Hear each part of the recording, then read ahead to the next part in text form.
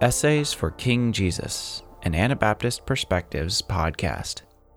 The audio essays on this channel come from our blog, which you can access in written form at essaysforkingjesus.org.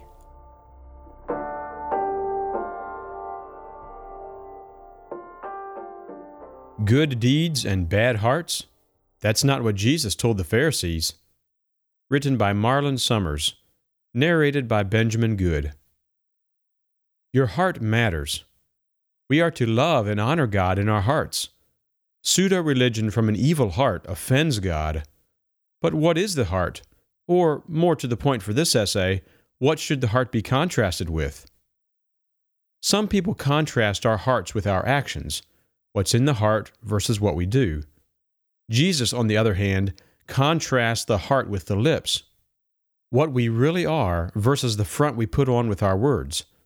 Instead of talking about people who did the right things but had bad hearts, he talked about people who said some of the right things with their lips but had bad hearts. We do much better to follow Jesus in contrasting the heart with the lips, rather than adopting the modern habit of contrasting the heart with our actions. Jesus quotes the prophet Isaiah, "This people honors me with their lips, but their heart is far from me." He describes how they generate a pious appearance with careful rules about washing their hands for ritual purity and fine words about their wealth belonging to God while engaging in substantive wrong by withholding support from their own parents. Matthew 15, verses 1 through 9. It is easy to say certain good-sounding things while having an evil heart. We can say we love God. We can say we love our brothers and sisters.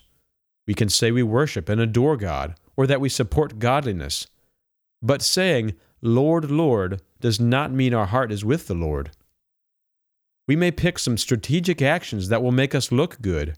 We can attend church and even participate in the Lord's Supper with wicked hearts. We can do things that our various cultures treat as markers of goodness. That might be wearing the right clothing, or not driving the wrong cars. It might be purchasing products with the right environmental or fair trade labels. It might be avoiding the conspicuous sins that would get us kicked out of the church or thrown in jail. The outward appearance can be maintained by good-sounding words and strategic actions, while our inward selves, that is, our hearts, are evil. It is a drastic mistake, though, to make a general contrast between our heart and our actions. In the teachings of Jesus and the prophets, our actions go with the heart, not with the lips. Our actions are on the inner side of things, not the outer side of things.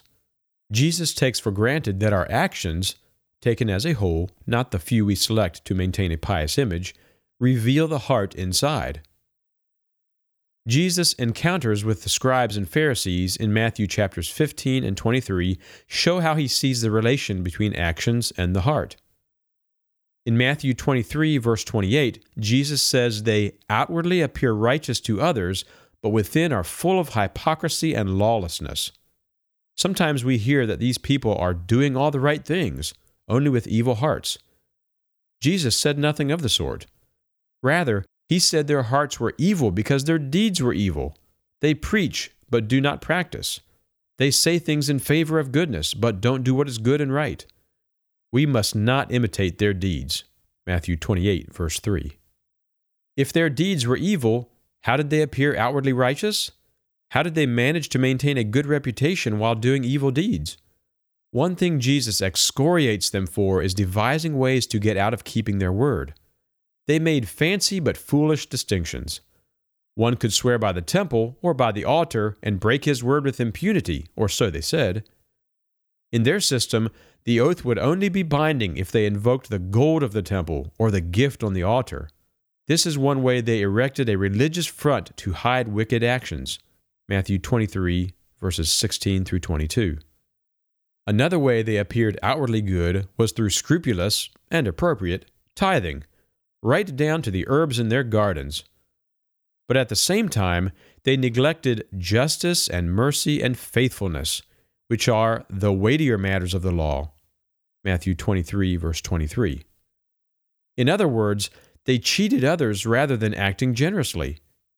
It is safe to assume the money that was gained or retained in an unrighteous way made their tithes of mint look like a pittance. The difference between what's inside and what's outside is not that the inside is separate from actions. It's that what is inside is what we really are and what we really do. The outside is the front that fools some people. Jesus says these people clean the outside of the cup and the plate, but inside they are full of greed and self-indulgence. Matthew 23, verse 25. We should not imagine that the greed and self-indulgence inside the cup were somehow divorced from their actions, or that they had greedy hearts but not greedy actions. Why dwell on these points? What should I learn from Jesus' harsh words to certain Pharisees who lived 2,000 years ago? Our first response must be to examine our own hearts as evidenced in our actions. Do I find places where I am unwilling to forgive or unwilling to live at peace with other people? Do I cheat others or fail to be generous? Do I use violence or operate in anger? Do I dishonor my own marriage or the marriage of someone else? If so, I must repent and turn my heart from evil to God. If I do not address these things, then preaching sermons, writing articles, consistent church attendance, and whatever else puts up a good front is merely a cup clean outside but dirty inside, or mere whitewash on a tomb full of bones. We must also note how Jesus distinguishes the inside from the outside, because we often get mixed up about the difference between the heart and the lips. We may think of the heart as thoughts and feelings disconnected from action. On the other hand, we may think of actions as mere mechanical doings disconnected from our hearts. This confusion about the relationship between our hearts and our actions results in two problems. Some wickedly downplay their sinful actions because they think their heart is right. Others, who are genuinely open to God, are scared to exert biblical effort toward righteous behavior because they are scared it won't come from a right heart. They fear that their efforts will be mere outward deeds, and so neglect the instruction to struggle against sin and to strive for peace with others and for holiness. Hebrews 12, verses 4 and 14. It is by consistent attention to what Jesus asks that we enter the narrow gate. It's not by saying, "Lord, Lord," or through spectacular prophecies, exorcisms, or mighty works. Matthew 6, verses 13 through 23. Some tell us of people who are like these Pharisees who do all the right things but have wicked hearts. Of course, Jesus said the Pharisees had wicked hearts precisely because they did lots of evil things. But a certain style of theology constantly warns us of the boogeyman of people doing the right things with evil hearts. This can make us think that the greatest danger we face is that we might seek righteousness in the wrong way. That is, in a way that is different than their idea of how we seek God from the heart. Jesus constantly warned us against a different danger, that we might manage to appear good, respectable, and pious while living wickedly. That's what whitewashed tombs do. Some of you will protest that I overlook another danger. What about the proud humanistic moralist? Are there not people who follow a moral code but refuse to admit that they need God? People who think they can be righteous with no need of God's forgiveness or redemption? People who admit no need to trust God and give no thanks to God? Yes, some seek to do good without seeking God or acknowledging their need for mercy and redemption. These people need to learn that they are creatures of God who should worship Him.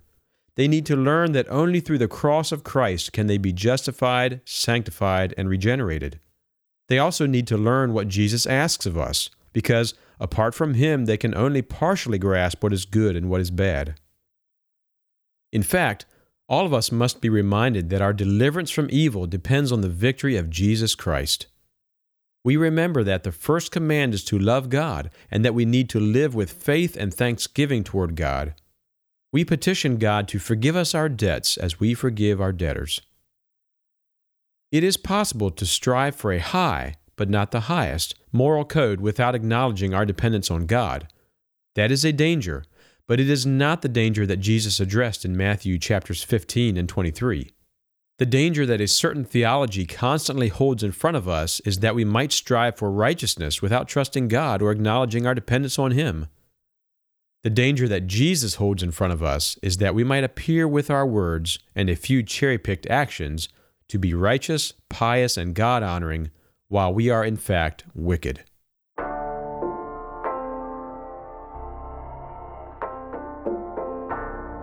Marlon Summers serves various roles with Anabaptist Perspectives and also works for Kingdom Channels in finance and communications. Marlon and his wife Meredith are raising 4 children in Southeast Tennessee. See more of Marlon's work at www.marlon.work.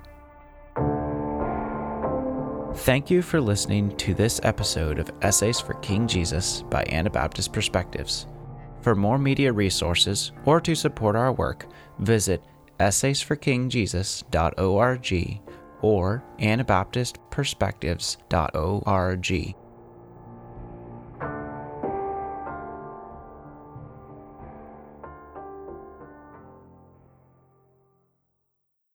Thank you for listening to Anabaptist Perspectives.